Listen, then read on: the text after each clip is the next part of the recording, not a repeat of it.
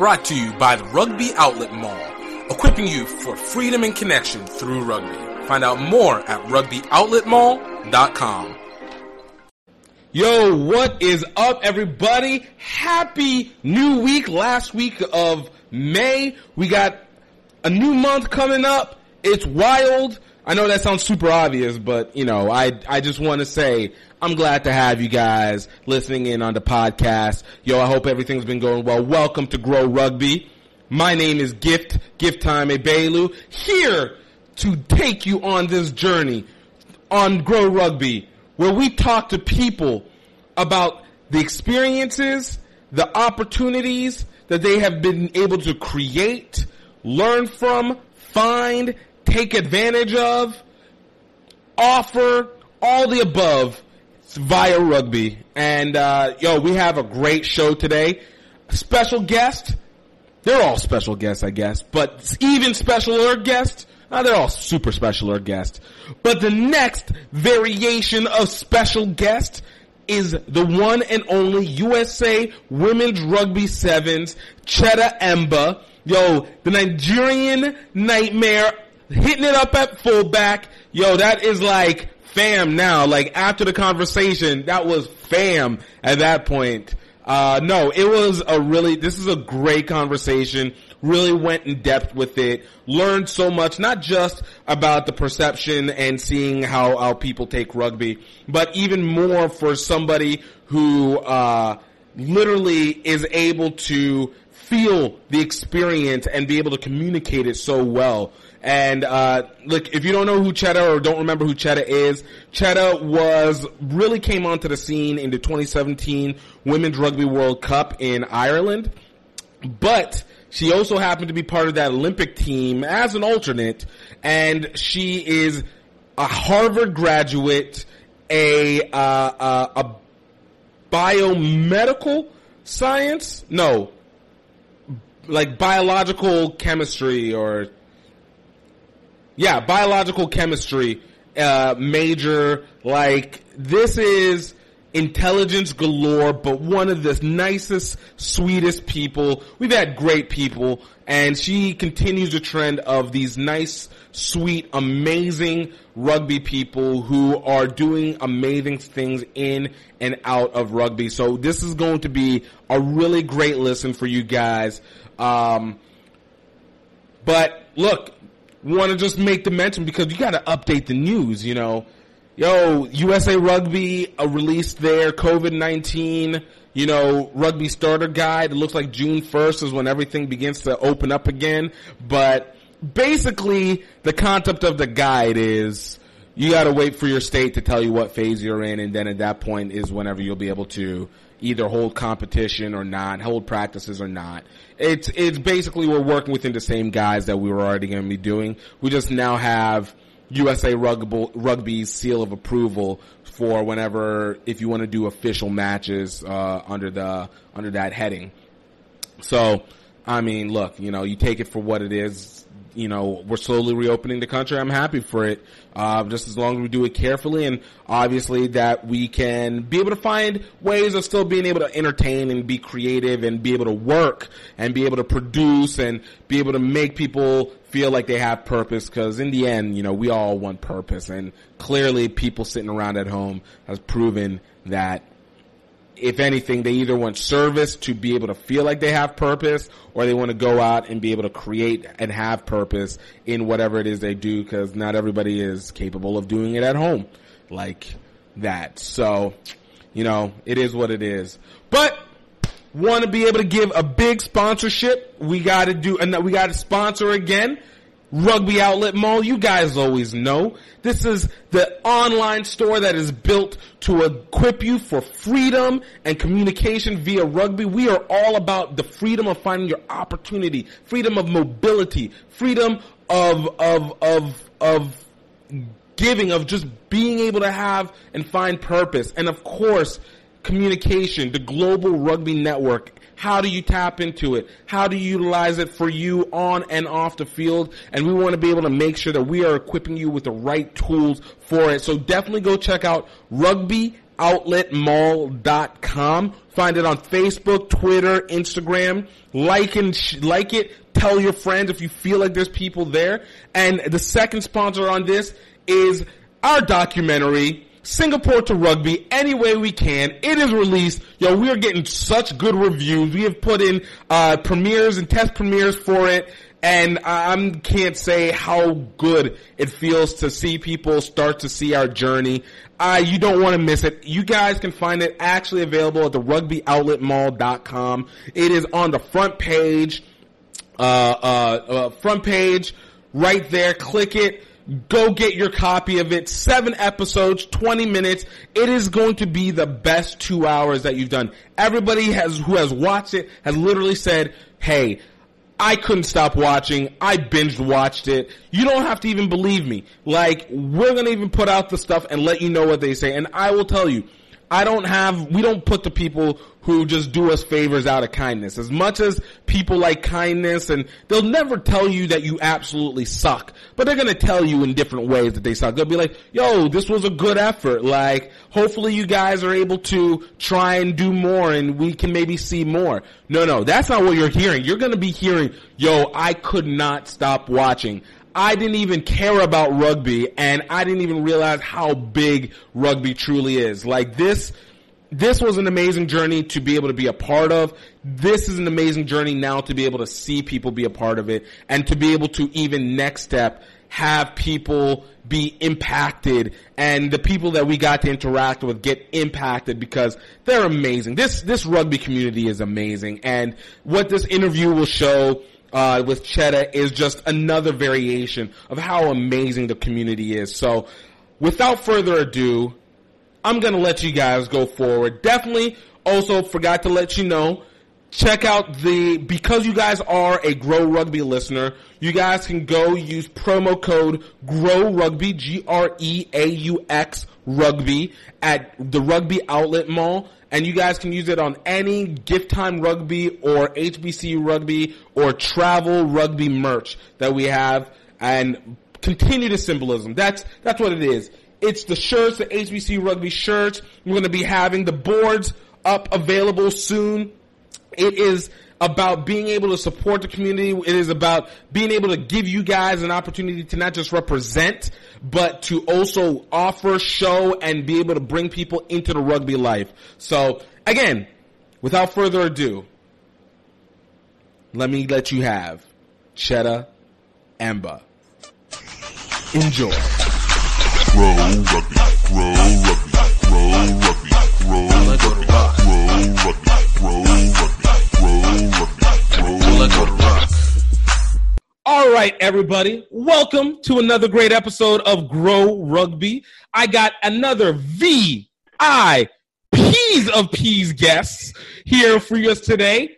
Chetta Emba, USA Rugby, beast mode, as I like to call it, on the field.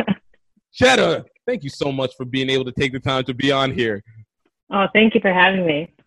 So, I got to tell you, the first time whenever I heard your name, it wasn't at the Olympics. It was for the Women's Rugby World Cup Sevens.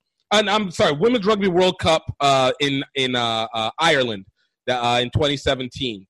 And when I saw you, and then I was like, Emba, Chetta, then I was like, green, white, green happening? Is that Nigerian flag? I was like, yes! My people is coming up. Let's go. So I was like, look, it only made sense. We go to the green land of Ireland, recognize the green, white, green in tow, and I understand this first generation life. So I was like, immediately, this felt right. So I just want to say thank you. Thank you for representing so well. It's an honor. It's an honor and a privilege. I mean, I remember, I think you sent that, the Black 3 post during that tournament.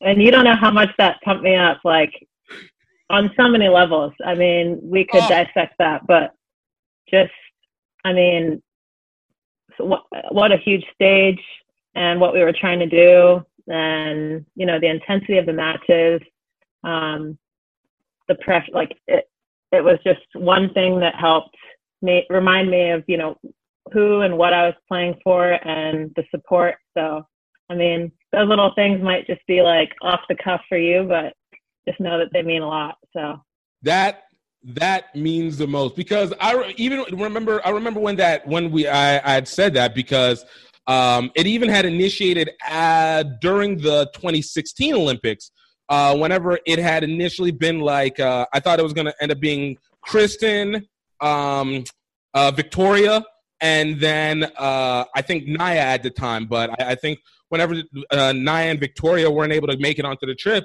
I was like, man, I mean, it's a great squad, but I was like, yo, the representation was about to be legit out here. Yeah. And when we got it for the Rugby World Cup, in 2017, I was like, yes, and then added like Bowie onto that as well, and I was like, right, and it was just like, yo, this is what I'm talking about. Let's bring that force, let's represent, because we know, especially, within the Black community, like, people still are trying to figure out what rugby is, let alone like enjoying it for the beauty that actually happens. So and I think also just like that team, we had like Alicia, we had Jam, we had Naya, myself, Chris, right? Not to mention all of the other like Pacific Islander people, and then people from every background in the U.S. Like it was a pretty diverse squad, which is that's ideally what represents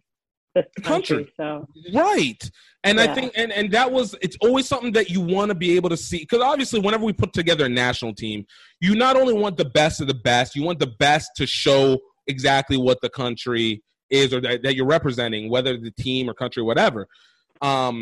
And it was, like I said, it was dope. It also held the fact that you guys absolutely were kicking ass throughout the time too. So like, it made the excitement. Like, it was, I know I said it online, and I'm not doing it just to blow smoke up the ass, but like, legitimately, it was one of the most fun and one of the most enjoyable Rugby World Cup watching experiences. So much so that I'm making sure that I'm there for 2021. I'm doing Olympics and Women's Rugby World Cup, because that's awesome. Yeah, I got to see this in person. We appreciate that big time. We appreciate that.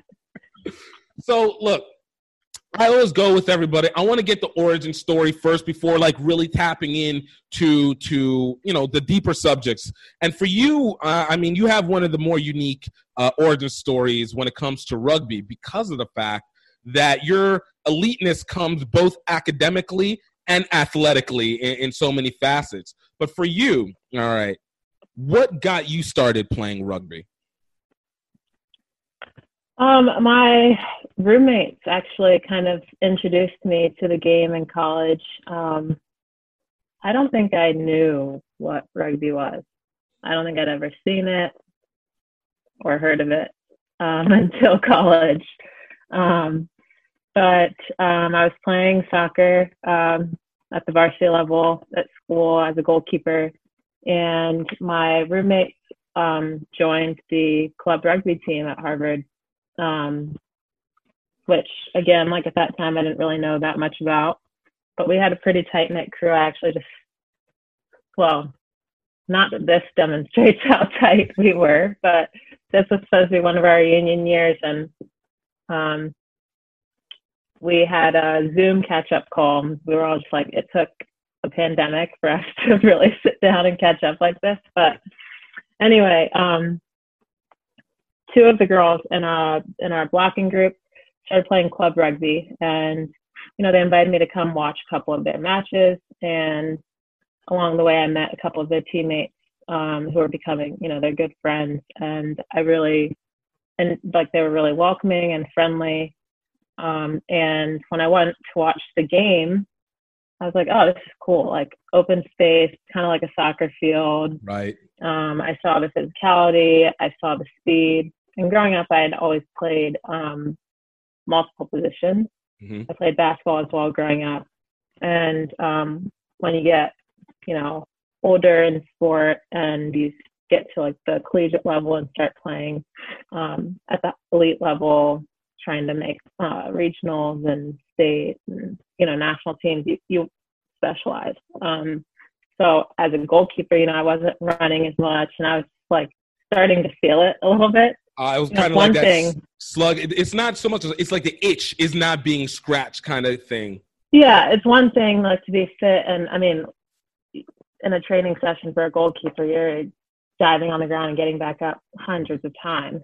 But it's another to be fit to sprint down the field and outrun people and be creative in that way. And so they were like, I think you'd really like this sport. Like, you should really try it out. And at the time, it was a club sport. And at our school, club sport do have a lot of funding, but they play late at night, get the worst fields to train on. And so, I mean, I was like, oh, this is all well and cool, but like, there's no, in my mind, trying to balance academics and athletics, I was like, there's no way I'm going to play a sport that would have me up and practicing at 10, 11 o'clock at night. And, you know, it's a value prop. Not having the resources for, you know, like athletic training, that sort of thing. Well, they found out they were going varsity, and I had seen them playing and started enjoying the group, and I'd played what they call snugby during one of the blizzards in Boston, like 2-3 feet of snow. I don't like the cold really at all. And, like that's my personal nightmare. I think the closest I ever got to that in any facet was one time in Atlanta, and it literally was just like a flurry. Just a flurry. No, I can't do it. Like, the ground is too hard. Everybody suddenly feels like you're hitting ice. I can't do it. Oh, yeah. Yeah, even at home in Virginia, like, once it started getting cold, like, I have, like, memories just, like, sitting in front of the, you know, the heater in the car, just trying to defrost. And I'm sure it was, like, 60 degrees outside. Look. Again, I tell people this. I don't know whether it's a thing being in the South or Louisiana or whatever it was, but there's something about once the temperature drops below 65, this is a different level of cold. I can't do this cold. I don't care whether it's 0 or 60. It is still the same freezing to me. Yeah. So, I mean, it was a shock to the system day one being in Boston, but thankfully soccer was a fall sport, and once the winter came around, we trained inside. We had a bubble. Anyway, so I went out and just started tossing around the ball with them. And I think it helped because, you know, if you're diving in rugby or tackling in the snow, like, it's just fun, it's light, and I just had so much fun.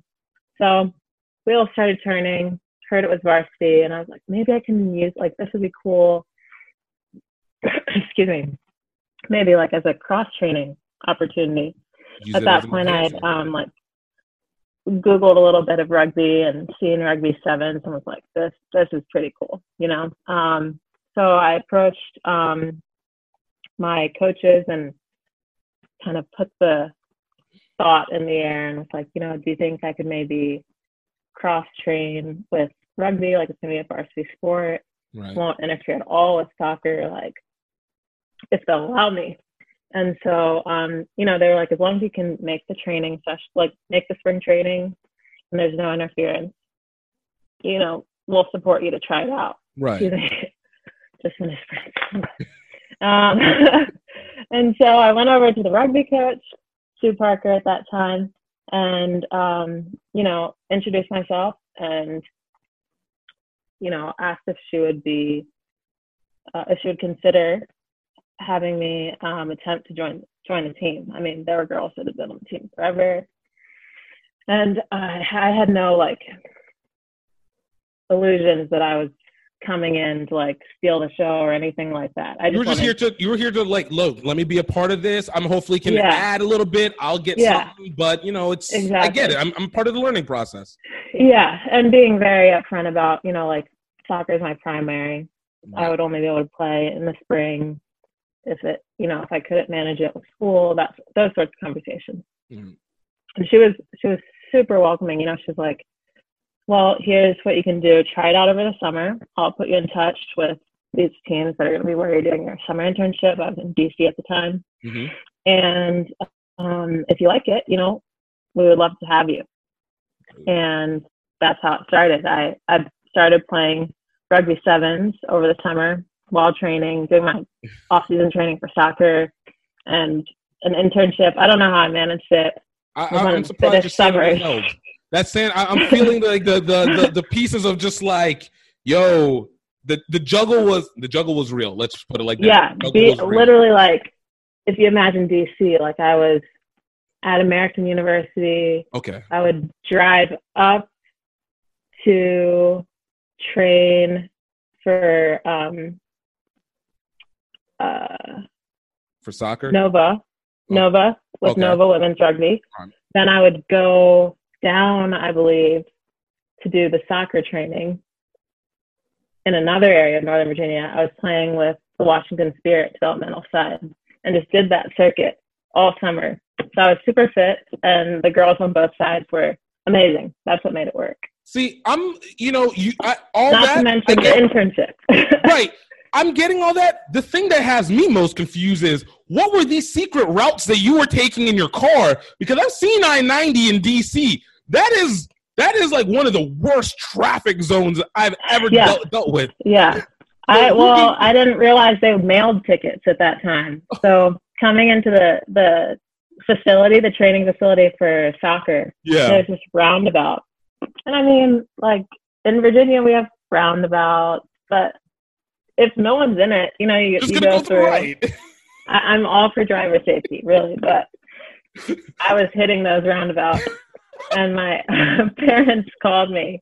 My mom called me and was like, you have some tickets that came through, like,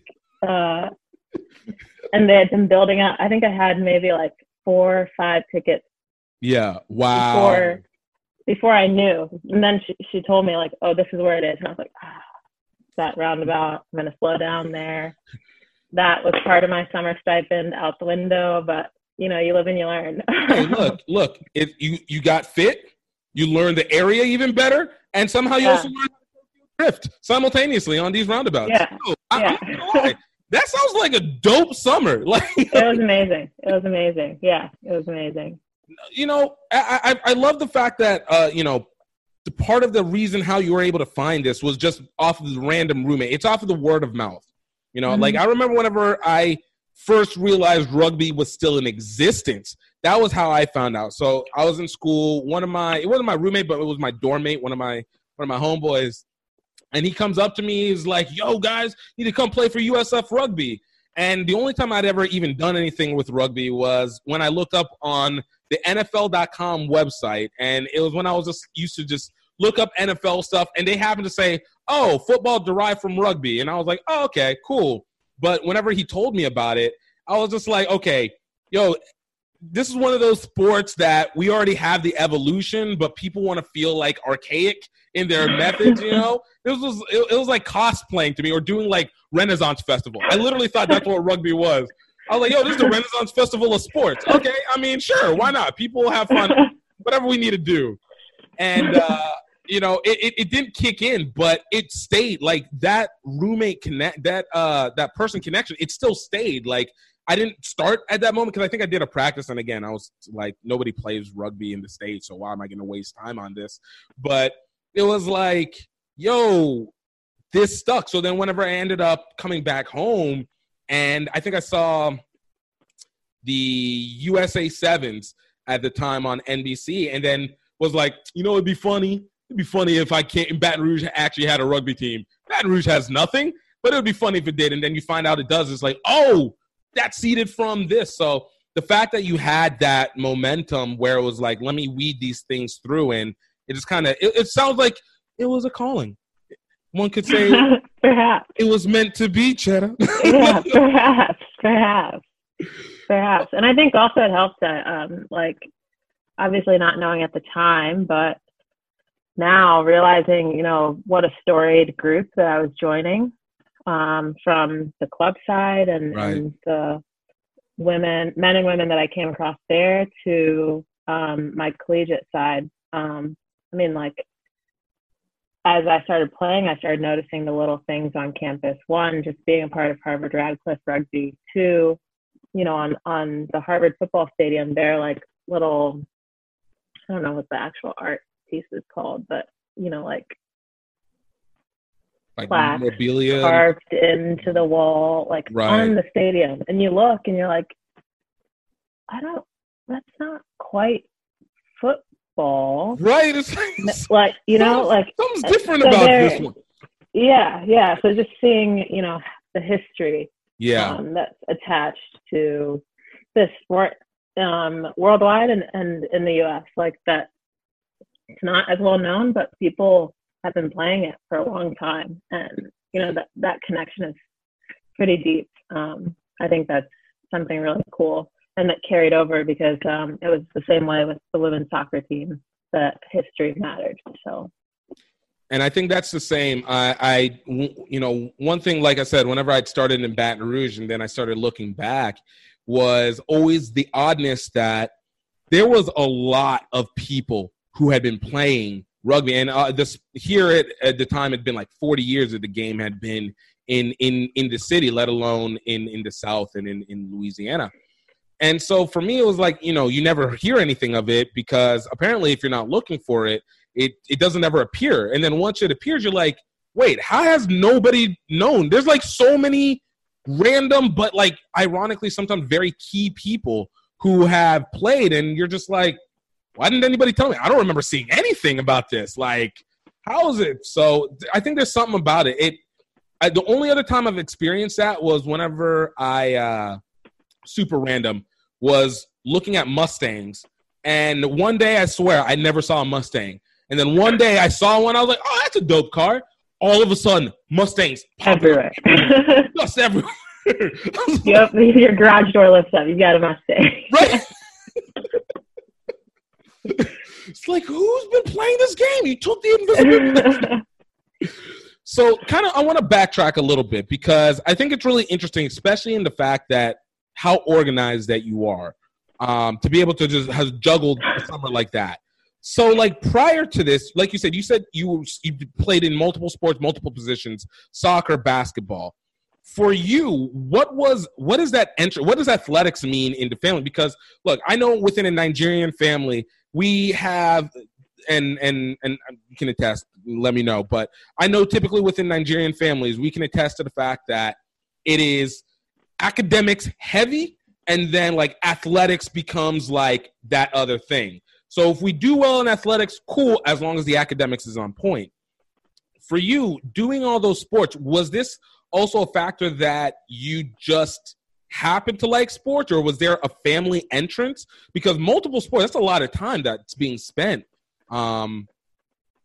without hearing, what are you doing? Yeah, definitely. I think, you know, my parents, I was blessed to grow up in a two-parent household, but my parents worked a lot. And academics was key, like academics. And I grew up I'm a Christian. I grew up in a Christian household. So academics and church, I think, were the two main things that were like heavy, consistent. Not that, you know, we were perfect by any means in either realm, but, you know, those were the, those were the guiding factors. Points, that was 1A and 1B of everything. Yeah. And so growing up, I think before, like when I was really young, you know, my parents signed me up for soccer. Was the first sport, of course. Of course. They were like, we want you to be a future Eagle. I think I always liked playing outside. Like I was an athletic kid, like in preschool, that sort of thing. But once, you know, school started, it wasn't,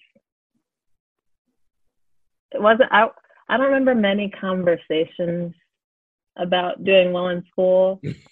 Just the ones that we had, it was made clear that, you know, you need to do well in school. I remember those, you know, when you as a first generation, you know, when you start confusing what you see the other people doing and what you can do at home, you know, when you come and you're like, oh, you know, like it was good enough. Good. Are you just trying to be good enough? Like, you know that, and then that was enough of a ended. reminder for you. Yeah. That was it. So it was almost like sports was like a reward, something that I got to do. I loved playing sports. I was always on the, in the street playing with the boys, like pick up basketball, that sort of thing. And I think my mom more so allowed it. I think my dad was supportive, but protective. There's always the question that goes in. Is like, is this a must? Do you really need this? Yeah, well, and looking outside and being like, that's my daughter, 9, 10, 12 boys. And, I grew up in Richmond, so right. Draw the conclusions that you want, like playing on the street, like playing hard is 80, all the time. Okay, it's getting dark, come inside, that sort of thing. Mm-hmm. I had my girlfriends in the neighborhood and we played as well and hung out, but I was always wanting to play sports. So it was like, if your academics are in order, you're allowed to play sports. Mm-hmm. That was kind of the balance. So as I started loving sports and trying to get better and that sort of thing, it always went hand in hand. And as I started realizing, like sports I can play at an elite level and get to travel and that sort of thing. Sports can be a window into more, like can help me get places, right. Can help me academically.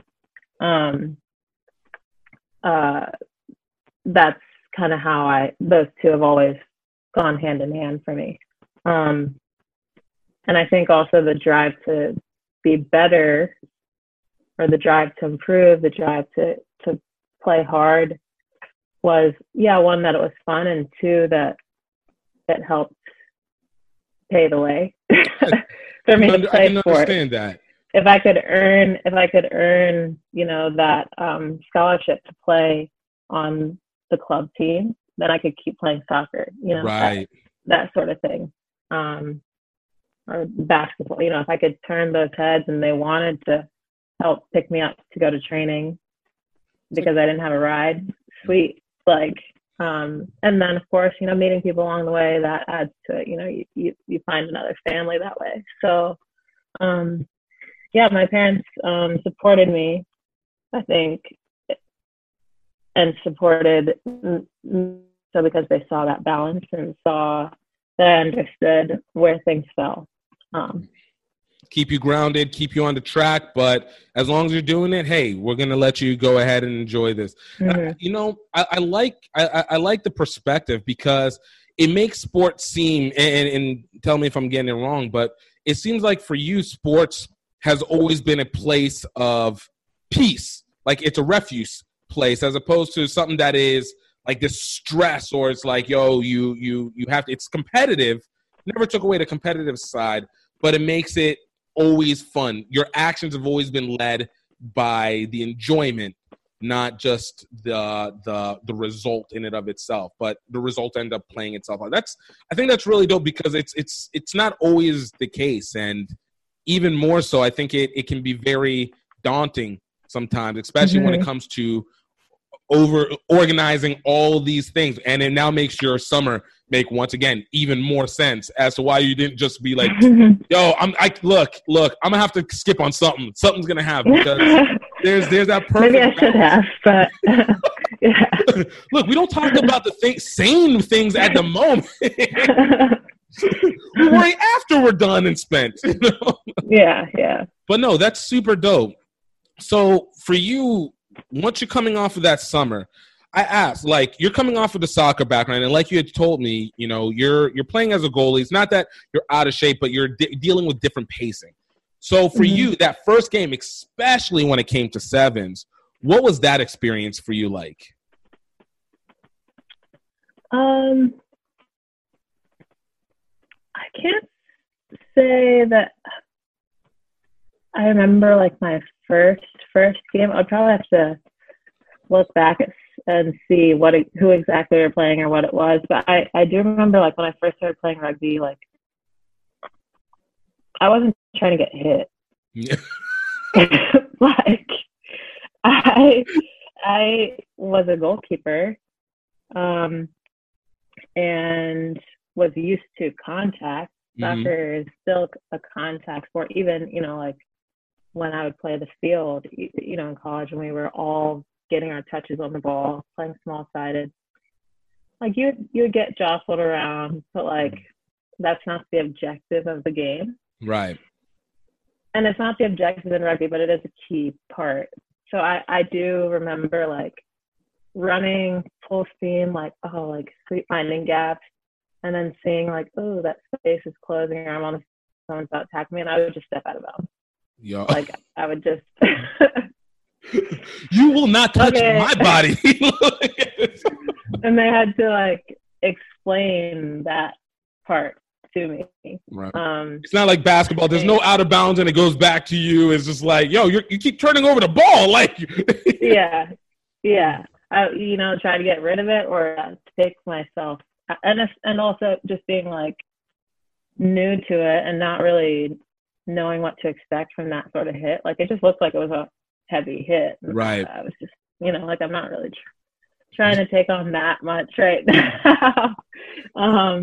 There's a lot going on, guys. Like, I don't know. Do we really need to be making the contact? Like, yo, let's chill. Just chill a little bit.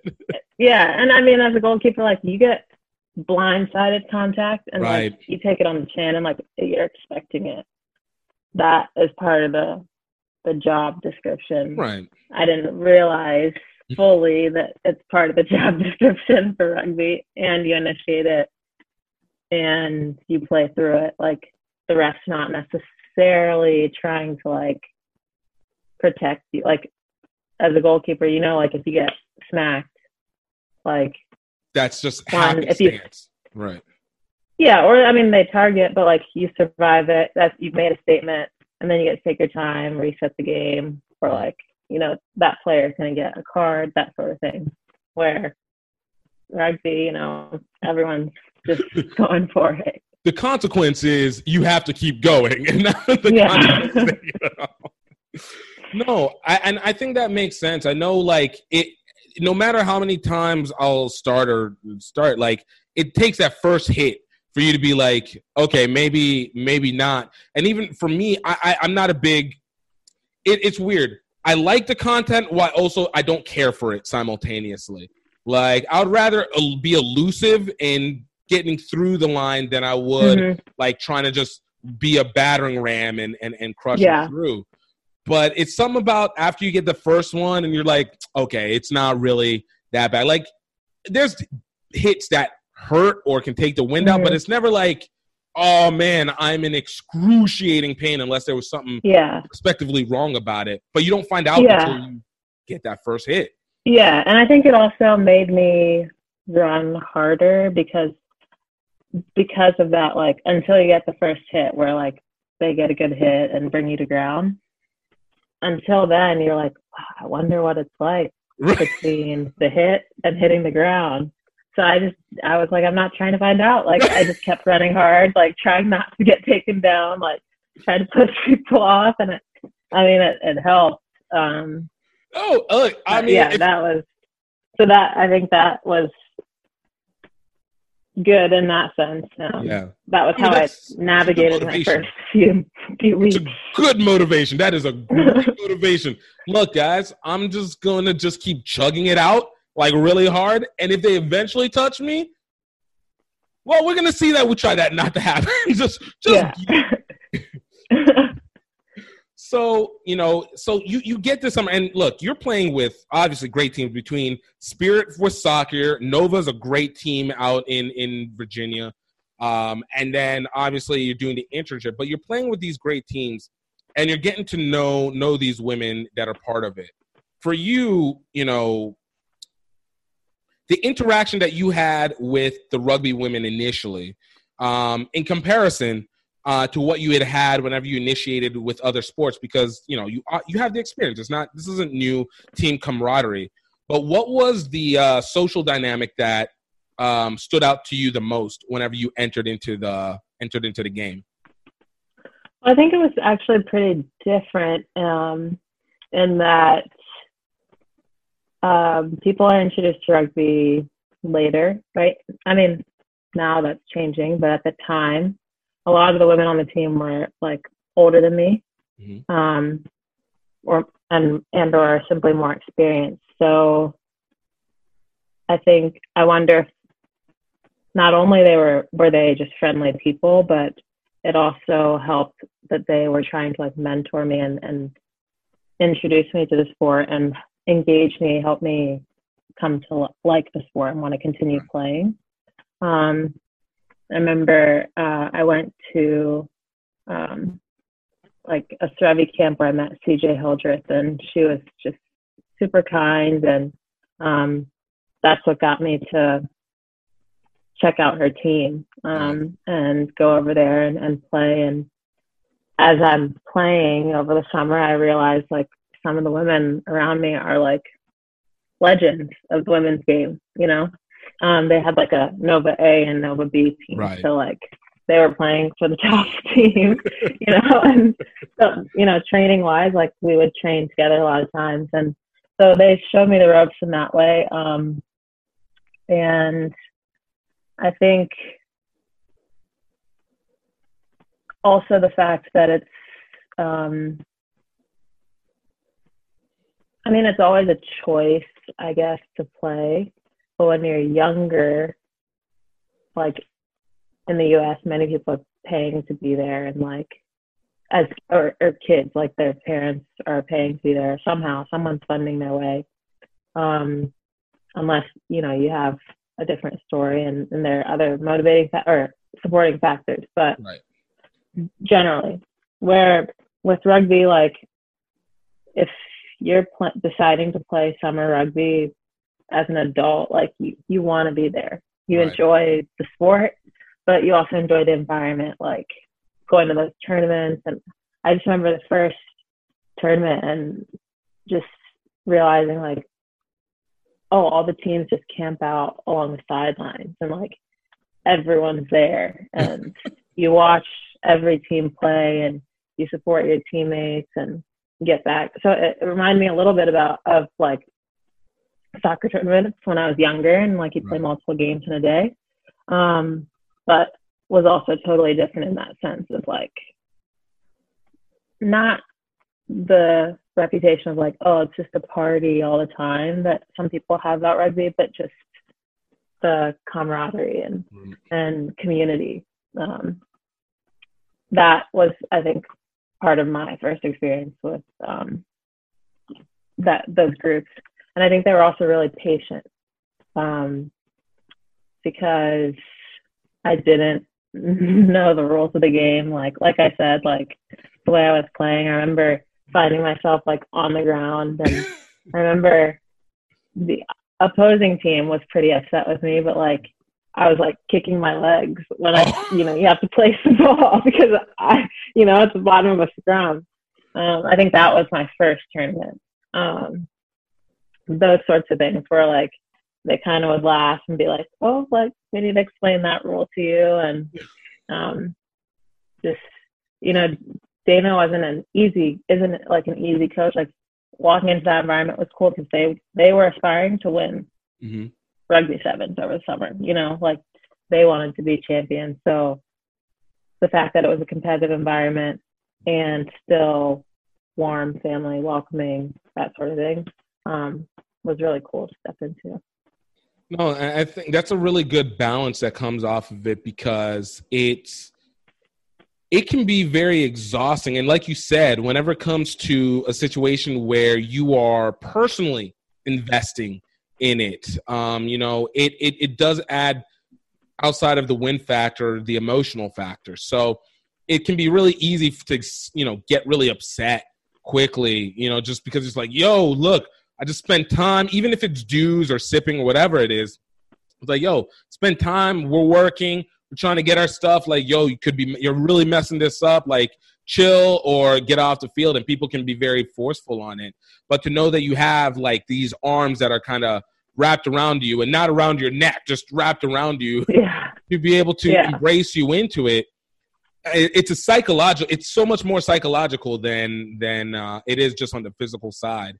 Like, and I think it's great whenever you have that experience to be able to have that, because Sticks, I know that was me. Went to this tournament, and like it was the first place where I was like, yo, this feels like what I've wanted from whether an adult experience or from club, but it was like it was on the party side, but it was like not so much about the party side, just about the everybody on the same page for both gameplay or social play, but we're all on the same page. We have the same mindset. We have the same chill. It's like, all right, this is a weird commune of unique standard similarity, and it was. I think it's. No, sorry. Oh yeah, I was just saying it just made it into a easily absorbable moment, and subsequently into the rest of the sport for me. Yeah, and I don't know that it's. I mean, that's only our experience, I guess. Like, I'm sure they're a range, different range, yeah. But to have that for mine, I think really was key. I think, again, like with what I was trying to do academically, or my focus academically, and with athletics and soccer, like if it wasn't, I want to say this carefully, but like if it hadn't been somewhat like that, I don't know that I would have stuck with it, because I was aware that I was extending myself to do this, and like I was very, grateful. I am very grateful and to that of all the people that have extended themselves to help me do it. But just knowing yourself and how to spend your time wisely, I think it makes it key. So I think it was nice also in the sense that like it was something extra that I was doing. So like the pressure in it was also different than with soccer at that point. I could just go and learn and have fun and be around these girls that like also wanted to train hard and have fun and spend time together. But I didn't like necessarily have at the time like the fitness test that I was going back to hit, or all these responsibilities associated with it, because I was still just testing the waters. And because I, had my soccer focus and whatnot, like as you said, the partying and whatnot, it wasn't really a distraction for me, because I was too young, and two, like it doesn't fit at that point. It doesn't fit your lifestyle. It wouldn't work. Like I can't jeopardize that. So it made it like you're just having fun with people and playing the sport, and waking up, doing it again. It goes back to what I was saying before. It sounds like it worked right within the realm of how sports had been whenever you started playing sports. This is the reward for the work that I'm already doing. So it plays in. Can't beat a work environment like that. Yeah.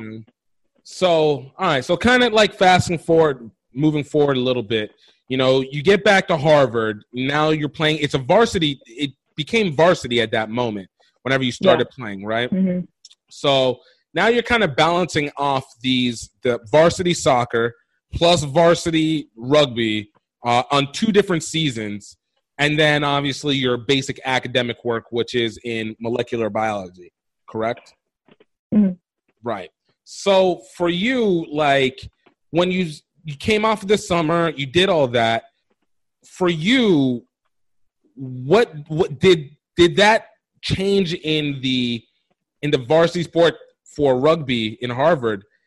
How did you not allow yourself to be like, okay, now I'm overtasking, because this changes it from it being a leisure sport that I'm having fun and working in to now we're like really trying to committed invested time. Like this is an investment that you're making now.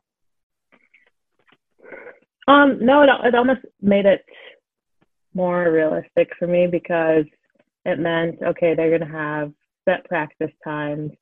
So there are more rules around varsity athletics with the NCAA. You're going to be able to, go into the sports med facility and do your recovery just like usual. The athletic trainer for rugby and the athletic trainer for soccer can be in communication. I'm not going to have to worry about like random game times or figuring out transportation. Schedule is going to be set. The coaching staff, all of those regulations. Like, I think the fact that it became varsity meant that I was going to have more structure. Nice. So, being that I was going to be doing something, whether it was focusing all on my soccer off-season training in the spring or getting the soccer in and doing rugby, it's not like it would have been completely free time anyway. So may as well put something that you're going to have a little extra on this. Yeah. But no, yeah. It was more work, but I think it helped planning wise that it became a varsity sport. That makes sense. And it structure the flow of efficiency now is handled. No, I can get that. So there's one thing I always like talking to rugby people about, especially whenever it's new and you're coming into whatever we want to call older. Basically anybody seems to say older is anything over 8 years old. So we're just going to go off of that context. But for you, before you started with the Eagles, how long do you feel like it took for you to kind of click, have the light kind of turn on a little bit whenever it came to being able to play? Because, if you swear it by anybody else, if you don't start by 8, 9 years old, you basically are just going to be a lame duck of rugby. But for you, do you feel like, man, I'm not getting what's happening? Well, obviously you didn't, but like when did you feel like it was just like, okay, I'm getting the feel of this. This motion makes sense to me. This game is starting to make sense to me. I'm gonna hit you with the dates. I told you. Oh, we going there. You can give me approximation. I think there's a difference between like getting a feel for the game and understanding strategy. Okay. And how to read the game. But like a general, like, okay, I kind of feel like I understand the point of what we're doing, or like feel like I understand how the skill set I have can work within this game and where I should apply it to get that upper hand. Mm-hmm. I think I like started catching on fairly quickly. Like, the objective is to score tries, and I started with rugby 7, so it was, less rules to pick up. Like, and I think when I first started, and they were explaining 15s, I'm like, okay, like, okay, guys, you guys are going too far now. It's like chill. Chill. Yeah. I love like the fast nature of 7s and how like, you have the main objectives, you have the laws, and then everything else is kind of off the cuff, and there's a freedom in that. So, just kind of was finding my way, recognizing what worked and what didn't work, and trying to score tries. And when it worked, it was like, cool, like, okay, I'm going to keep doing that thing. Data point put in. And it was funny because defensively, I think that first summer, we just played with a traditional sweeper, and they put me at sweeper. So it was last line of defense every single time. Yeah. So, I mean, I was like, cool. And I think it threw them off too, because as a goalkeeper, that's goalkeeping in large part. So communication wise, I was like, I'm just going to talk to them like I would my back line. Right. I was talking a lot, and I could see like puzzle wise, like, okay, like this is the angle, this is where, I need them to shift, and just like, I remember, I feel like I remember a few times, like, looks back of like, what is, she is really talking to it. Like, what is she saying, you know, where is she getting this from? But that clicked. So, that was a bit easier in that sense. Because I guess my responsibilities were a little bit less defensively. Like, and that was very much in my mind. Like, I was like, if I can direct them, you don't have to do as much. Like, I'll make that, like, you know, last ditch effort. Like, if I need to, like, I'll be there, but I'm going to do everything I can to take care of it before it happens here, whether it's them making a tackle or them just applying the pressure to force the turnover. Because that's similar to soccer too. Like, right. Everybody loves to see the big saves, but an effective goalkeeper minimizes how many of those are necessary, you know? Right. And so, yeah, I think just kind of for myself, starting to understand in that way.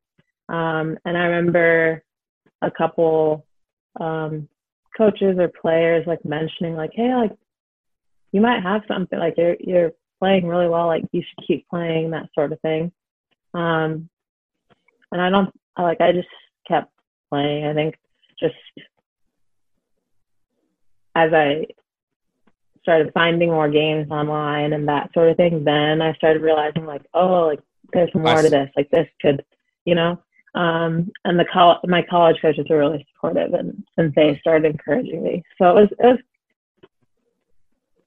fast but gradual in that sense. I think because everything else was going on, it felt pretty gradual, but I recognized it. I was gonna say, it sounds like it's incremental but consistent. You know, fractional but consistent. And like, again, interesting of utilizing what you'd already been knowing, and it just happenstance to be in a position where you already had knowledge. Now it was just like how to tweak it right into the sport itself. Yeah. And I think that has carried over. Like, I understand that they're different sports, but I think that's how we do life in general. Like, if you can kind of associate it with something that you sort of understand, then maybe it'll help you catch on a little bit, and then you dive deeper and start understanding details, you know?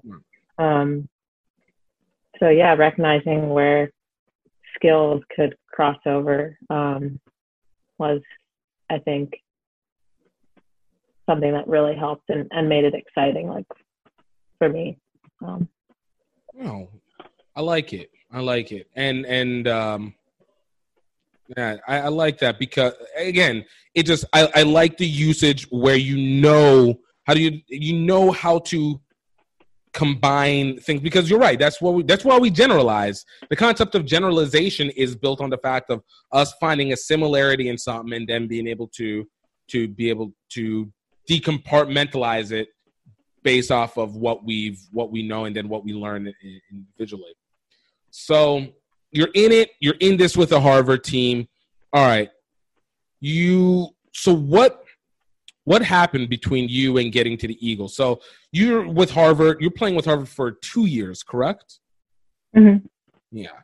And so you go from playing with this varsity team, playing well, and it's at the time when things are streaming a little bit more. So you guys are being shown a lot more. Who came up to you and was like, yo, hey, Cheddar, you think about wanting to be an Eagle? Hey, you know, this whole academic life, you want to come literally to the other side of the country? Well, I think actually after my first season, I don't know if Coach Whitwell had mentioned it or if I had just been invited to like an age grade, like collegiate All-Americans or like something like that camp. Mm-hmm. And I remember I was like, no, like I need to focus on, not I just remember not going. Right. Because I was like, you know, I'm going into my senior year. I have to do my preseason prep. This summer I'm playing. I stayed in Boston. You know, I was like, I'm playing for the Breakers. I'm gonna be doing research. Like, I think I also may have traveled or something that summer, but I just, it didn't, I was like, I won't be able to do this camp. She actually helped make it possible for me to attend the camp. And so I went and got that first taste, and really enjoyed it. Like, I saw pictures of that camp. I have pictures of the first kit that I got. And I ended up being invited to that tour that they took afterwards. I couldn't tell you where they went or anything because, as I said, you know, I was like, I have these things lined up. I think the camp was like in May or June. So, like, right. I was able to go to the camp. I got it kind of mixed up and apply everything I just said to the prospect of going on tour. Jeez. That I was just like, you know, so much priorities. Like, I can't really do that right now. So that was my first like taste of it, I believe. And I think at that camp, like Sparks was like one of the big coaches for women's rugby, I feel like, in the U.S. and within the national team. He was like, "Have you ever thought of playing seven?" And I think I probably said something back to him. I was like, "Oh yeah, that's what I first started playing. And, you know, like, I love seven."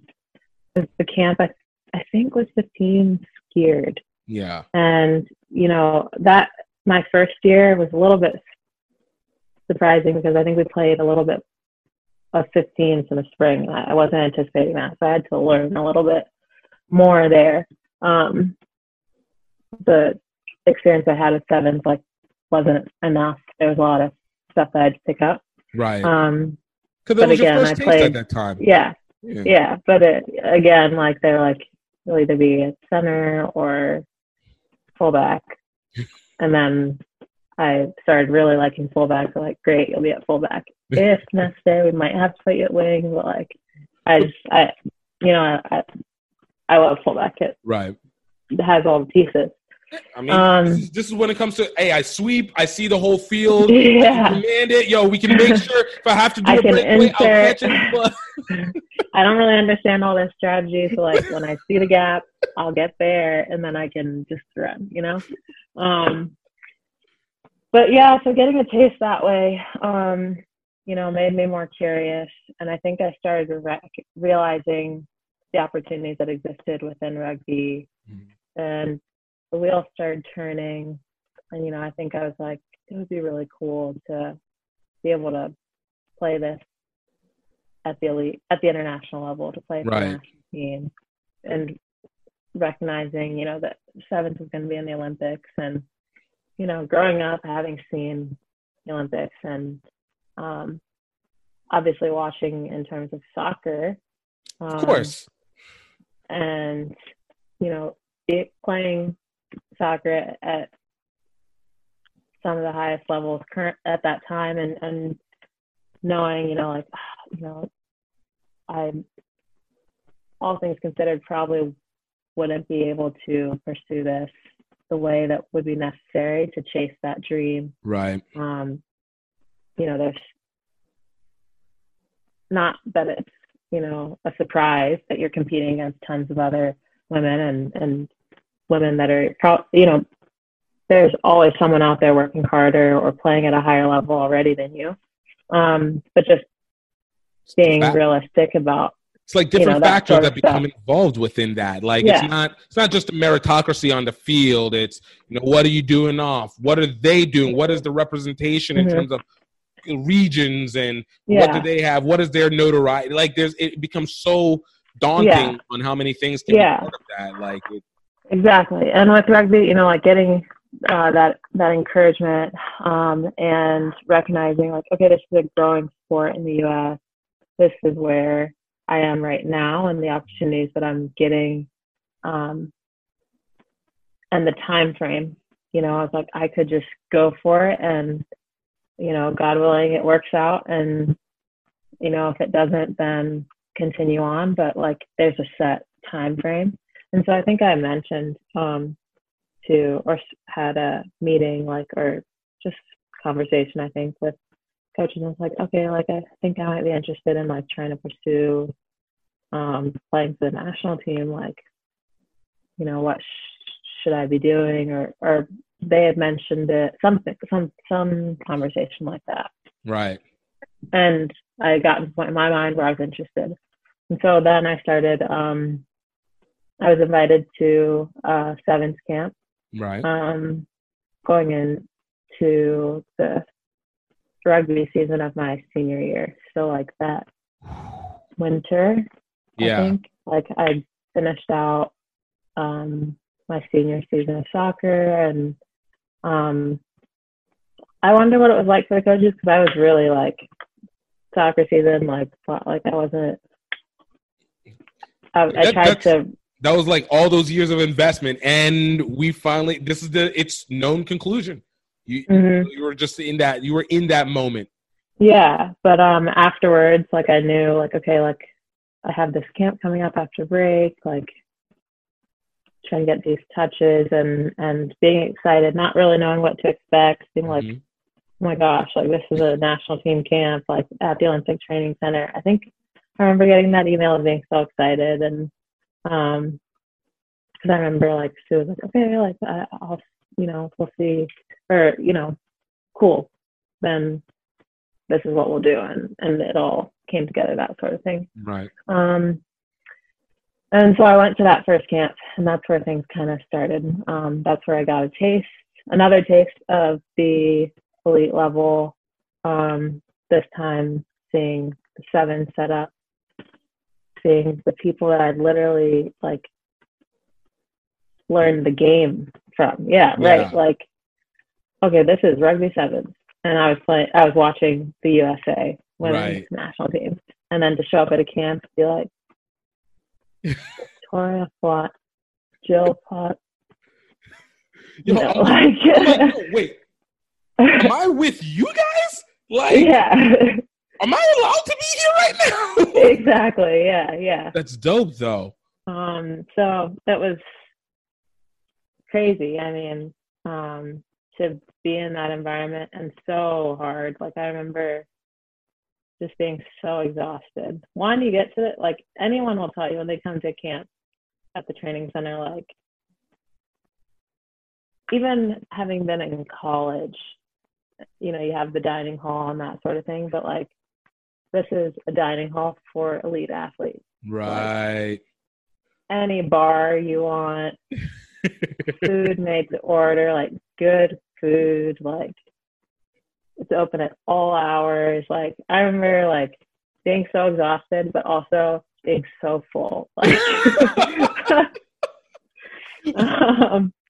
I feel like you have to be able to, like, I love it because you know you have to take advantage of that experience, because it's the presence. It's just like, yo, I know people who I've watched since I was young. They trained at this facility. Mm-hmm. I'm sitting relatively at the same table as them who trained at this. Like, I'm being in, like, it's the energy of the environment that just being surrounded by like all those other current like Olympians or people trying to become Olympians from every kind of sport. You see the pictures everywhere. You see the rings. You see the flag, and you really get a sense of like what you're going for beyond just rugby. Like you get a sense of how big it is. Bigger than you. It goes. Mm-hmm. It's bigger than where I'm at. Yo, see, and that I find. I mean, it changes the definition of whenever you play, because now there's purpose. It's not just I play for myself. I enjoy, but it's like, there's a real mission that's coming behind this that we're doing. I might get on that Wheaties box that nobody actually. Wheaties are expensive. Serena's on the box right now, and I'm like, oh, it would be so good to have that box, but I'm not paying $7 box of cereal. Oh, look, don't get me started on grocery store costs. Like, this is this is a whole thing that no matter how much I've done it, it never sits right with me.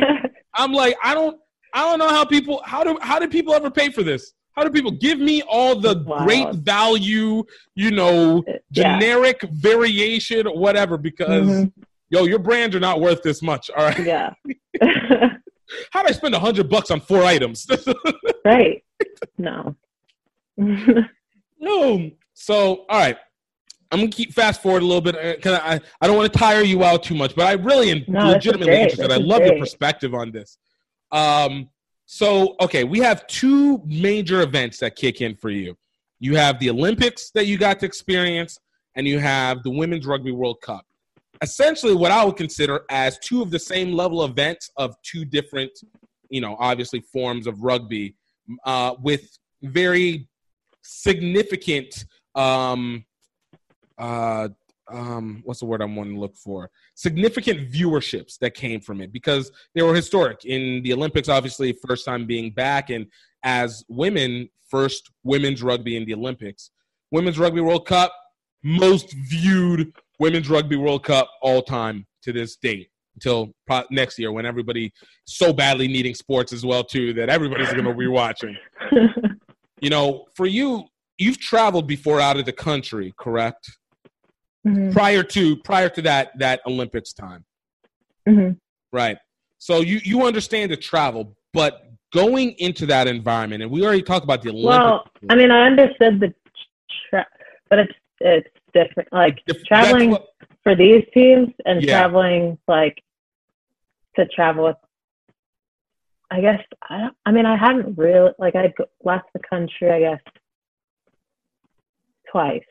Okay, so this was but it was for school, and I went down to IT for some volunteer work. So this was very different. This was huge different experience. Look, I had that going to Asia. I've traveled with my parents, and that was always good going to Nigeria and maybe another country, but basically always going to Nigeria. But then it's traveling out, mind you, again, with purpose, and obviously you're with the team, but it's as an adult and with a mission. And now you're really here to feel the culture, but you're also here to make an impact. So I was going to say, what was that moment? Because this one has to stand out. You've watched the Olympics before. You've seen it on TV multiple times. And now you're there. You're walking. Yeah. You are wearing that crazy USA gear that they have to put on. You are... Well, yeah, sort of. I mean, I was an alternate. So... Look, you're an Olympian. Stop underestimating yourself. You're an Olympian. If you travel... Working towards that. So, okay. I mean... I had traveled in college with the soccer team, so we traveled to play. But like you said, you take in the environment a little bit. There's a little touring with going to Rio as an alternate, and obviously the team going to play. It was business. Yeah. It was coincidentally my first tour, international tour with the national team. I had gone domestically to a couple places, but I hadn't made a stop yet. And so, realizing oh, this is a business trip, the biggest business trip, but you're not there to set the sea. Right. As the alternates, we stayed at the Team USA house. We didn't actually stay in the village. Nicole and I, my roommate now. It was a challenging experience, right? Because you want to be with the team, you want to be on the team, you want to be about to play, you want to play. Right. And we were in a supporting role, but we still had all of the training sessions. You're wearing, your national team gear. We had a smaller package of stuff because you still had to wear some form of kit. Right, you got to represent in some way, shape, or form. Yeah, right. Even though you weren't getting the Olympic kit, we had our USA outfits and We would go like right outside of the village and wait to pick them up and go to training and then drop them off and then go back to the Team USA house. And there were actually other athletes staying there in preparation for their games. That was really eye-opening as well to see other sports and what they were doing to get ready. Jordan Burroughs, the wrestler, was there at that time. Like the fencer, I forget his first name, but his last name is really involved, Chomley Watson or something. I remember they were pretty friendly and getting to see them and seeing their training partners. So those sports actually bring people. I don't know that they're necessarily reserves. I think they're literally just sparring partners. That come. So it was humbling in that sense to understand. Again, being a part of something bigger than yourself, recognizing that you're not the only one, seeing what you're striving for, getting more motivation, and to just get a little taste of the overall Olympic spirit was pretty awesome. Did you were you able to communicate with? Obviously you said they were pretty nice, but were you able to keep in contact with any of those people even after? Because you're dealing with not even just so much the elite of the elite in their sport, but it's this. I don't know, maybe the best way to say it, but it's getting to see both the humanized as well as the athletic versions of people. And, a lot of times, when it comes to spectators, we know this. You look at people look at athletes and go, oh man, you're an athlete, do what you do. Yo, you're great. But it's as this athlete and subsequently your sport defines you versus you're getting to see these people, in there while they're training, while they're warming up. But this is them. There's not the athlete them. This is as a person.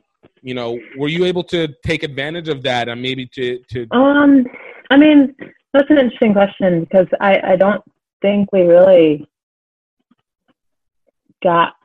did as much as maybe we could have. I think like we were both like, starstruck essentially, like being younger members of the team. Right.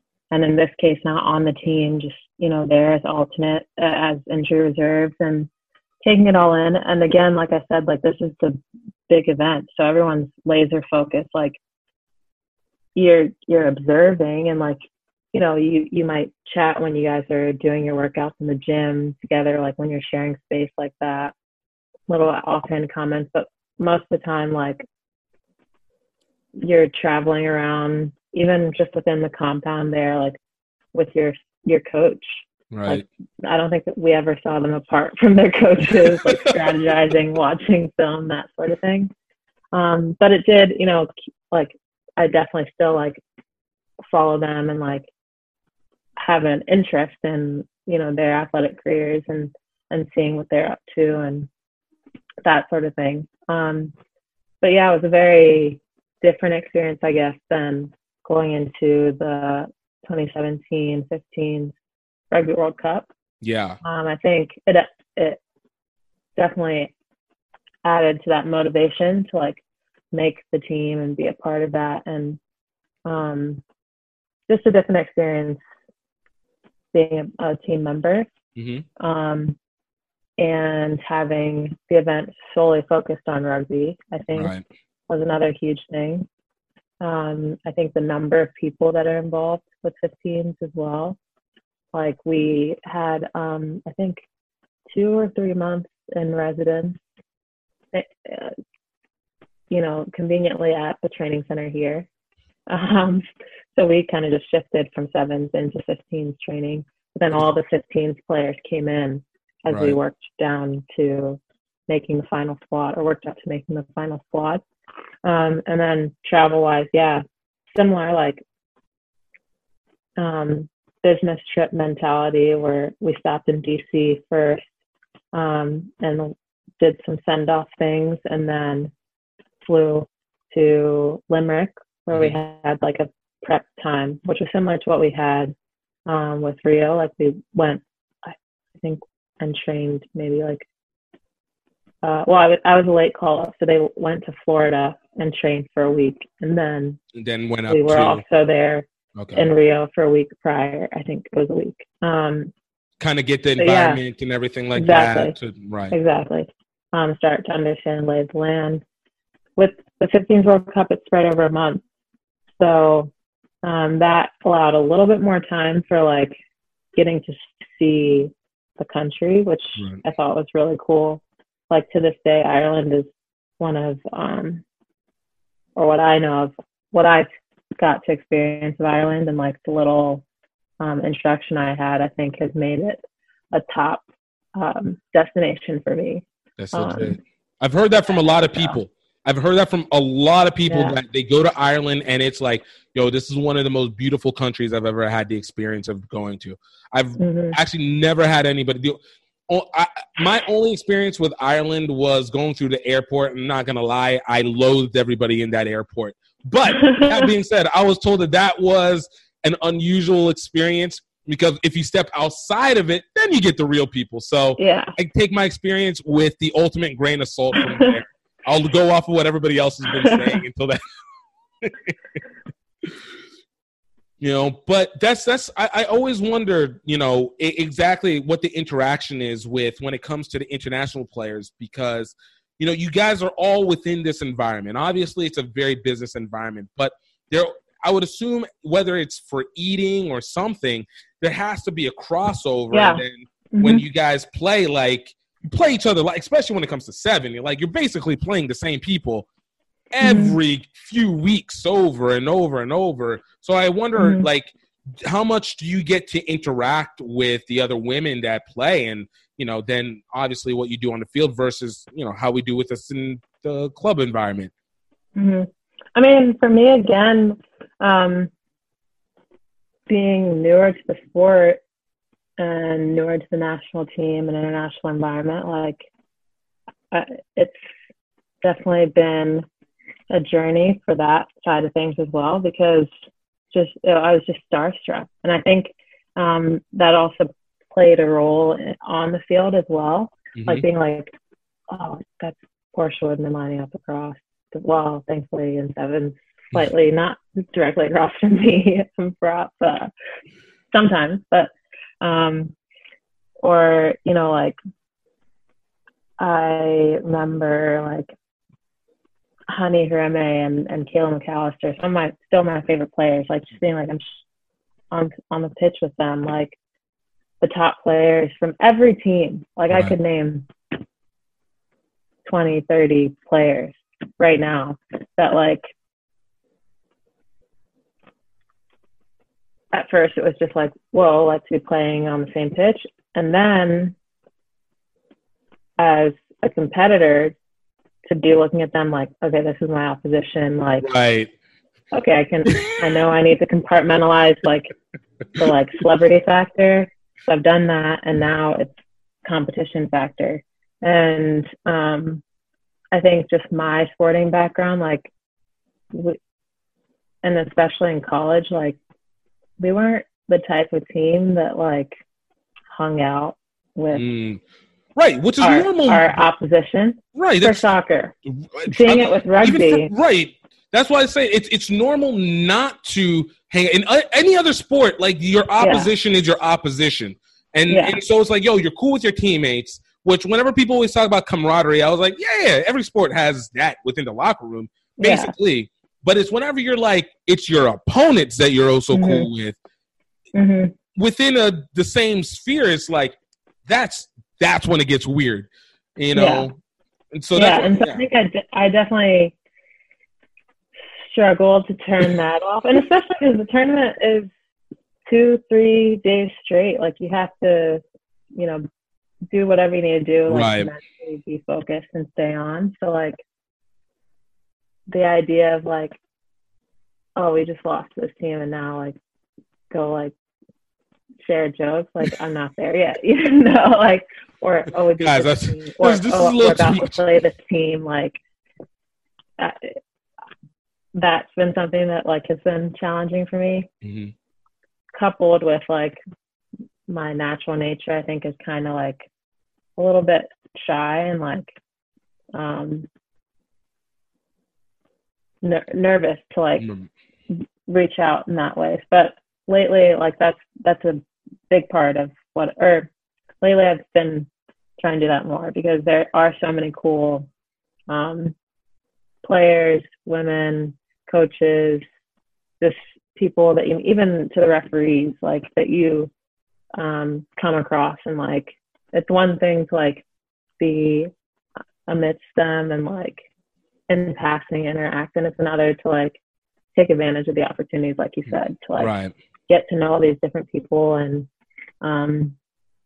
find similarities, find friendships, and it's now I'm getting to see, like as I've played more, how fun that is, because yeah, you do see a lot of the same faces during tournament time, like you share dining halls, the locker rooms are, every team has their own locker room, but like you're gonna pass teams on their way to the field and on the way to recovery.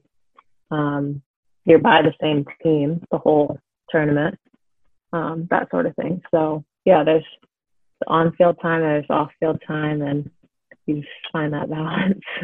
Because I talked to Charity Williams with Canada a couple weeks ago, and she said the same thing. She was like, I'm so used to focusing in on my own team. You don't interact with the opponent. That's good to hear them. Right. It is. But she also said, like you, it's like once you've played for a little bit of time, you start to like, okay, let me settle in a little bit. It's now we're familiar, and I would always assume, at least from the most basic area, is knowing that you guys have all been on the international stage. And so for whatever it's worth, whatever it's, I share the bond where I'm equally praised by the fans in the country, while I could also equally be criticized by them. Mm-hmm. But we understand that we're playing at this level where everybody's spotlighting us and stuff like that. And yeah, that mutual respect definitely has always been there. And then now I think using that as like a jump off point for more, like to learn from these people that I'm around every day, and to share in that sense, because it's an international game and we're from all over the world. So just why not take advantage of that and expand your horizons in that way, for sure. I think being at Pan Am's this summer was pretty cool to like start doing that more and more, because it was actually a lot of different teams than we're usually around. But I would say that was a big component of Pan Am's, whether it was other USA teams or some of the other rugby teams, like from South America. And because you always shake hands, you always congratulate people, but and are supportive in that sense, but like it's rare that someone's not going to be receptive to you, like supporting them on something specific, because you see it. So like if it comes to mind, like that's something I think I've tried to do, is like just if I remember like, oh, that play they had and like it was awesome, like I'm gonna cheer for it, like I'm gonna, if the opportunity arises, like I'll give them that pat on the back, because I should and I want to, and making that contact. So and I mean, even at the minimum, it's just like it feels good. Like it, like if you receive it, regardless of whoever the person is, like someone goes, yo, that was a really dope play that you had. That was great. Like, you're like, yo, I thank you. But in your heart, you're like, oh, shucks. Stop it. And it stands, and it makes a measure. But but when you talk about like whenever you're dealing with other teams, or even something about the international effort of being able to notice these different sets of people and, get to experience it. Like I remember just this last year going out to Asia and you get to see people who are doing similar things in different scopes. And it's like, okay, I'm appreciating how your look of this world through this sport that we kind of have the same basis standard on, but we're looking at it through these like slightly different binoculars. But and you just see how that comes out. Like it does create an attachment because now there's a value of, like you said before, learning about them. They learn about you, and you feel like, yo, we're putting something that is youthful in the big nature. Yeah. And I think the fans also play a huge part in that because interacting, I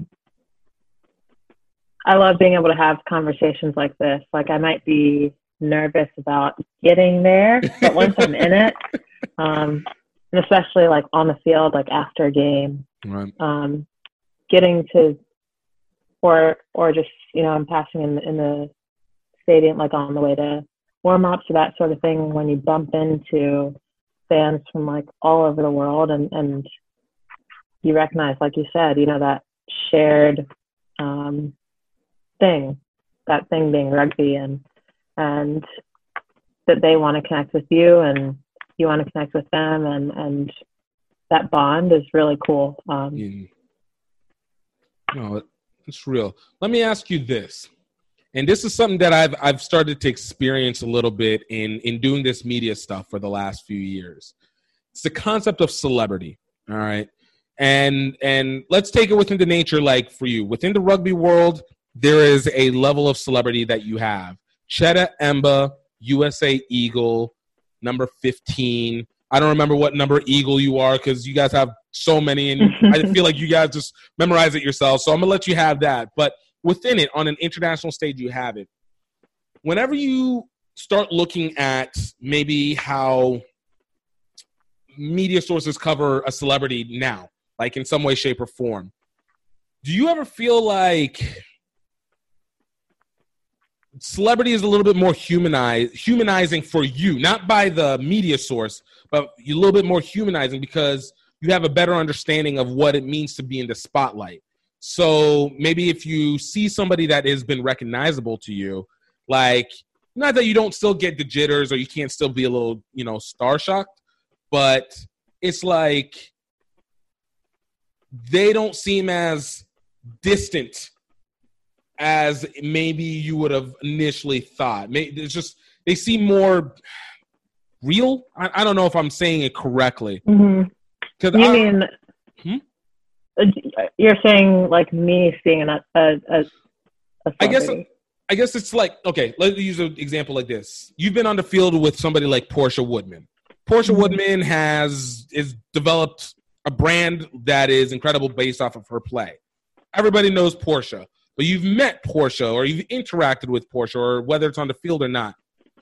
It doesn't mean that she's not well known, but for you, it's not, the celebrity is not so daunting where you're like, no, I know who they are humanly, not just as this entity. Like, because you started to interact with that. Like, I think I had an example. I was in the elevator with like Brian Habana for the Rugby World Cup. And I was looking and I was like, man, I should be like a lot more excited about this. But in my mind, I was just like, oh, you're just a guy. I mean, don't get me wrong. You're a very talented guy. But I really like the fact that it's like, yo, you got like, you're a guy. I don't feel maybe that natural hesitancy to interact because it's like, you're human. You're human. You're not just that. You're not the thing that's spoken of. Like, that's what I mean. Mm-hmm. Like, do you feel like that has impact? I think within rugby, for sure. Like, I think, especially among the women, just because, you share the field or at some point or another, like you've played them. It's definitely still there.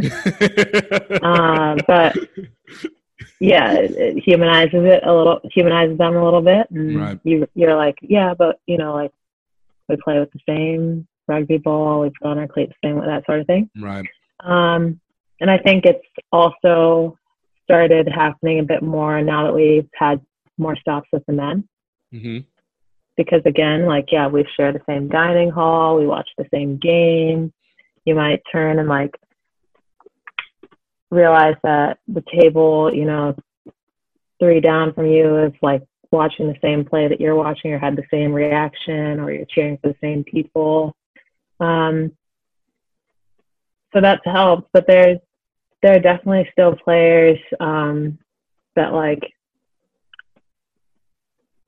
maybe to someone else it wouldn't be a big deal, but for me, because I watch them, or I really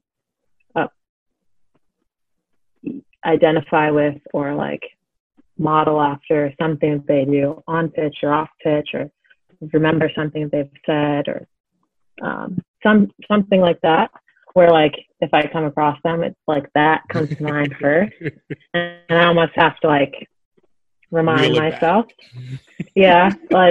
to give myself that I wouldn't say give myself confidence, take away, I guess, that nervous energy around it. Right. Yeah, exactly. And if I was thinking oh, maybe I should go ask them a question, or oh, I wanted to talk to them about this sort of thing, to take that step. But yeah, it's still there a little bit. But yeah, it helps you kind of have the courage to cross that line, or to share that same space. I wouldn't say cross the line, but recognize that you share the same space, you breathe the same air, and to interact as I think colleagues is kind of a little bit too casual, but as people that do the same thing, or can understand the experiences that they each have. Right. That has been really cool. In Cape Town, we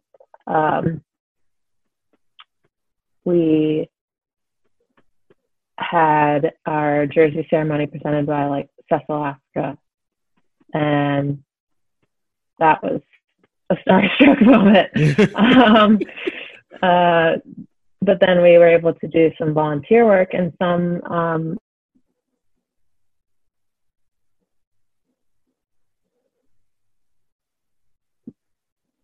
Did I lose you? other normalizes things. Outside of rugby, I think it's a little bit different. I think there's still... It's still there. It's still there. It's still there. I think, again, it helps that our training center supports various sports, and doing the same thing that we're talking about with on the circuit, and with other rugby players, with other athletes at the center, and really taking advantage of that wealth of knowledge and opportunities for friendship and mutual support, that sort of thing. But yeah, I don't think I wouldn't scoff at any celebrity now, but well, look, I'll say one, to be able to maintain the wonder I like to use. The wonder, I think, is something that is important, and it's awesome because you still want to be able to be I looked up to that person, even if I'm playing. That's the OG. That's legit. Yeah. And, you always have that respect, regardless of whether you consider them celebrity or not. But at the same time, also recognizing that you've also earned yourself into the same space that they have been, and allow yourself the freedom to be I'm here too. I did my thing too. Why are we trying to trip on me alone? That's encouraging. Yeah, that's a really well put way to say it. I think that having that is important to help yourself get to that next level, and to not walk around with your head down all the time like I maybe have in the past, but just to walk in yourself and recognize and appreciate what you've come through to as you continue to strive. Yo, I like it. So I'm going to ask you kind of last question for you, I wanted, because I'll be honest with you, Chetta, I could have another conversation with you for like another hour or two just to go. But we got to give these listeners something to come back to. I need you to come back. I need to be able to talk to you again on this. But, kind of as you've now started in this path and obviously you have a lot of things still on your plate, what is it that you are looking forward to now in terms of, maybe legacy might be the wrong word, but what you're looking forward in terms of your future, both on and off the pitch? I think for me,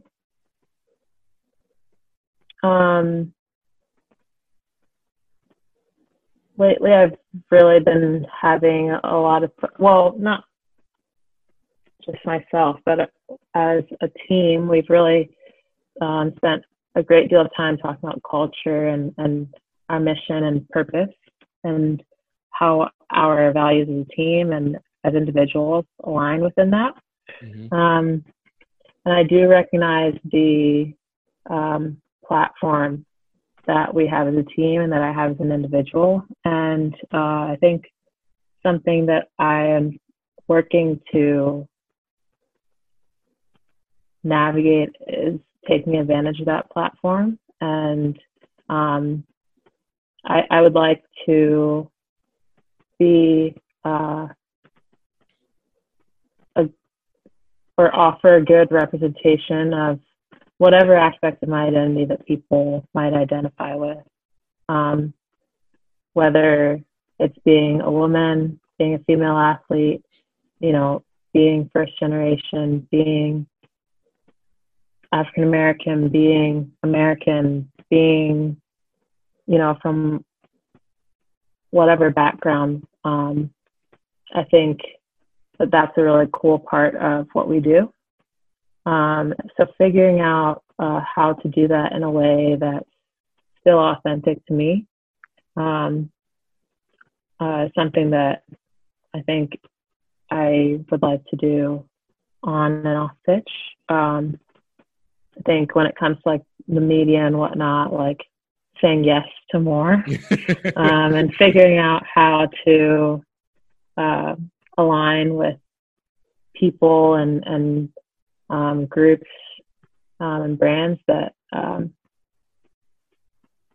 think match up with the things that I value and find important, and again are authentic to me, getting past that I guess shyness that we talked about before.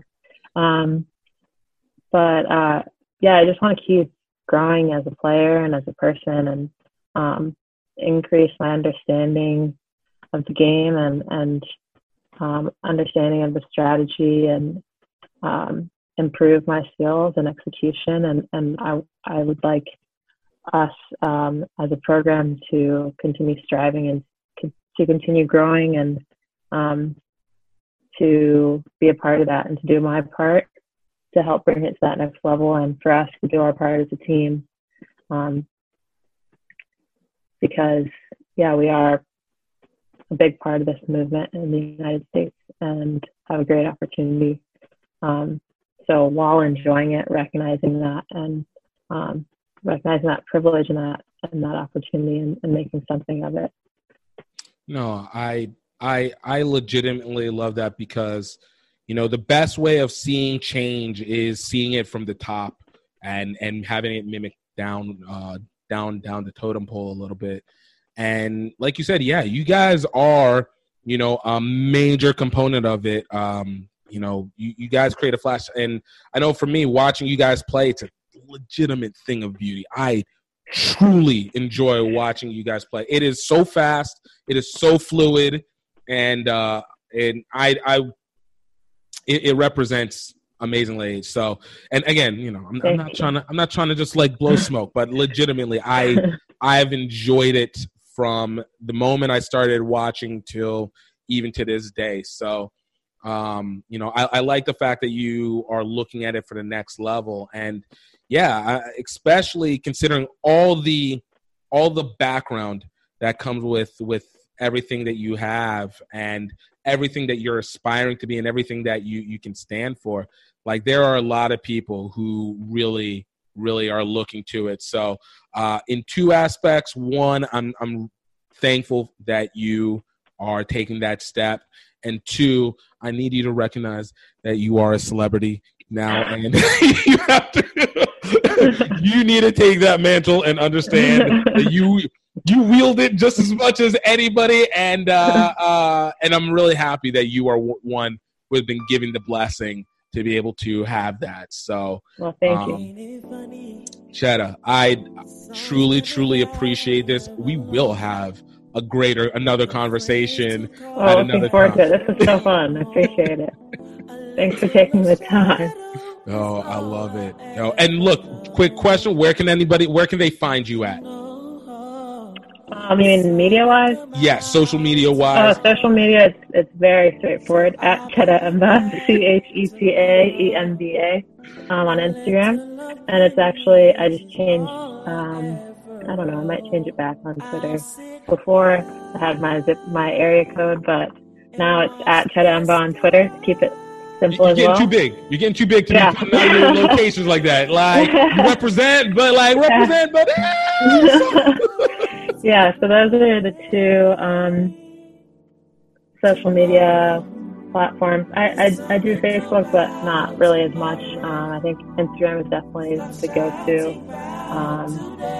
And yeah, you can shoot me a message through there, and I'll respond, and hopefully we can make something happen. I love it. Yo, thank you for coming through. Appreciate you having me. It was a blast. Have a great rest of your day. Yo, this was great. I could talk to Chetta for literally another hour and a half, 2 hours longer. And we will definitely be having her back on the podcast again. I hope you guys enjoyed it, because this was a great insight. I loved the thought process, loved hearing about the Olympics, loved the origin. Like, this was great, and I hope, like I said, you guys really enjoyed it. Guys, definitely check out the other podcasts. We've got some amazing guests. Last week we had Mr. Ram Eddings, the legend, founder of the Grey Wolves, coach of Idaho State Rugby. Previous to that, we had Saifuddin Safir, one of the co-founders for Morehouse Rugby. Before that, we had Phil Thiel. We've had former USA Rugby, Blaine Scully, former USA Rugby captain, Angie Elena, Swiss Rugby player and Instagram influencer, the Naya Tapper, USA Rugby Sevens, Tiana and Kyle Granby, Dave Rhymes, Raheem Vital and Mike Toussaint. We have had some amazing, great, lovely guests. Chisai Belu with Pedal. Like, you guys really need to go back, check it out. And please give us a review on the Apple Podcast or any of the podcast ones that let you have a review if you're listening on Spotify or wherever. But you guys, I can't tell you how much it's great to be able to talk to these people. I love the fact that we can show this to you, and I hope that you guys are able to take from it. Also, once again, big thanks to our sponsors, Rugby Outlet Mall, and the documentary Singapore to Tokyo Any Way We Can, the series. Definitely go check out both of those. And also utilize promo code GROWRUGBY, GREAUX, Rugby at rugbyoutletmall.com. Guys, I hope you guys continue to have a great one. You guys continue to have a great week, great year, great month. Stay safe, stay healthy, stay highly favored, and we'll talk to you next week. Cheers.